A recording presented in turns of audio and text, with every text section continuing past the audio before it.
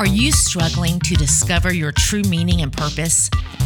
Do you feel like there's more that you've been called to give, but you don't know what it could be or how to tap into it? Are you struggling with uncovering your gifts and your mission? Hi, I'm Susan Beth, and I believe that you are here in this very moment in time to bring forth something into the world that you were uniquely designed and created for. And that's why I've created the She Is community, to help you discover how to connect with your God-given purpose and help you tap into awakening your spirit so that you can show up and authentically serve your world. I am here to help you gain clarity on your spiritual giftings and how to bring it to light so that you can live life more intentionally, more creatively, and more purposefully. I am so grateful that you are here. It's time to awaken to your unique God-designed destiny. Did you know that there is a reason that you think and you feel the way you do? That you were wired to experience and move through life in a certain way.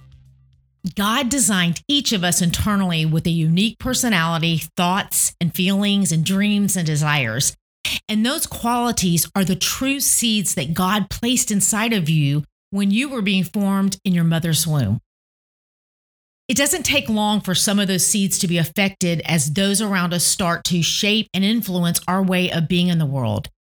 This doesn't mean that your family or those closest to you didn't love you or care about you. It means that we all tend to exert some type of influence or control in all of our relationships. And it means that our true self gets shaped and molded to all these different personalities around us. And this is in no way always a negative thing. There is a lot of intentional shaping and molding that needs to happen in our lives, but that shaping and molding should enhance and bring strength and clarity to the core of who you are. I started this by reminding you that God is the one that formed you. And it is also very important for me to remind you that there is an enemy that wants to kill, steal, and destroy everything that God has planned for you. And we see in Matthew 3:17 that the enemy had the same strategy with Jesus. God came and he declared, "This is my son, whom I love and am well pleased." And in no time, the enemy comes to Jesus with questions and testings. But Jesus modeled for us that true freedom comes when we no longer need to be anything to anyone else because we belong to God and he loves us and he is pleased with us. And we aren't loved because of our doing, but simply by being. Which is why this foundational belief that we are made in the image of God and loved and purposed by him is the core foundation of the course that I have been working on around identity that is coming soon, and I cannot wait to share it with you guys.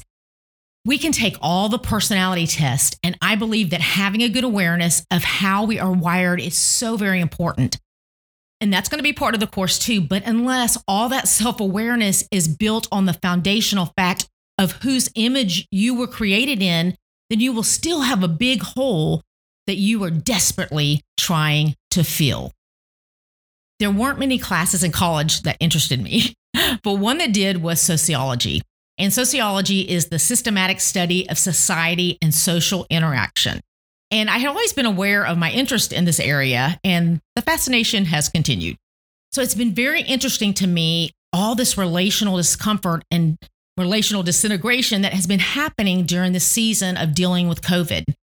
And I had the thought the other day, could these feelings of feeling so desperate to make such life-altering decisions in the midst of these not so normal days we're living, could they be an ultimate example of us not being comfortable with our true selves? Meaning we live our lives in a certain way that makes up our identity, how we view ourselves as well as how others view us.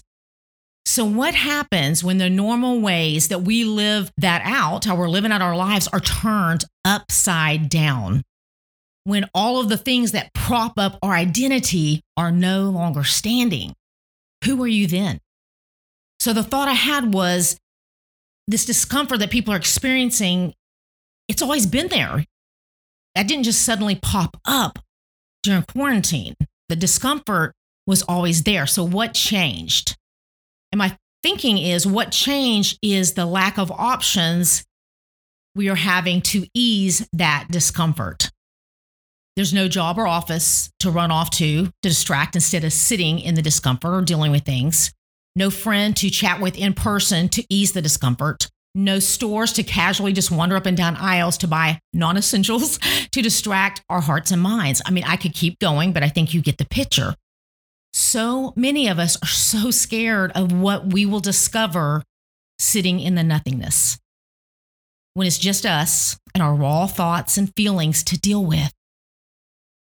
But guys, that is where the good stuff is.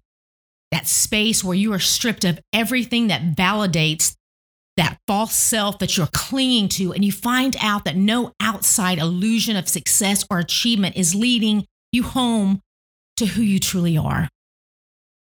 All those things that we use as distractions keep us lost.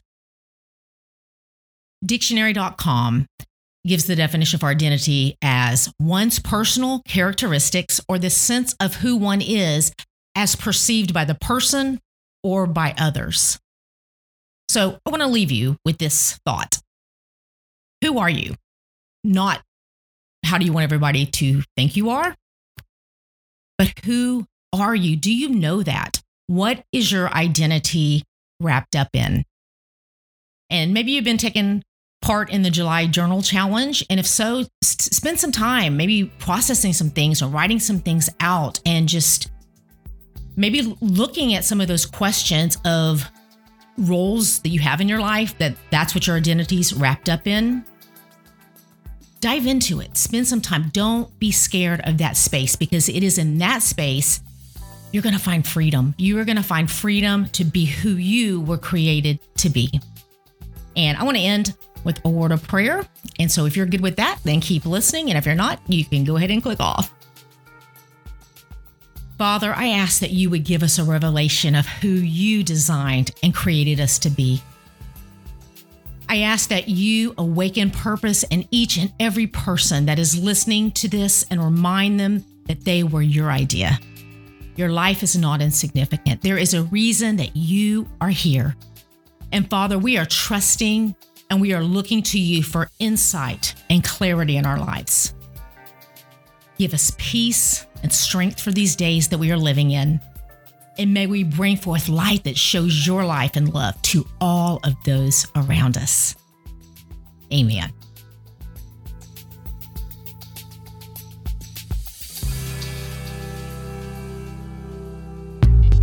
Hey, you. Thanks for listening.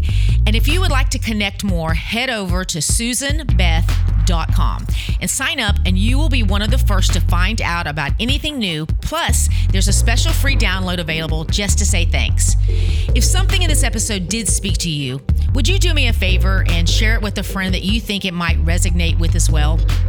And until next time, keep showing up in the world just as God purposed you to do, because you being you is exactly what we all need.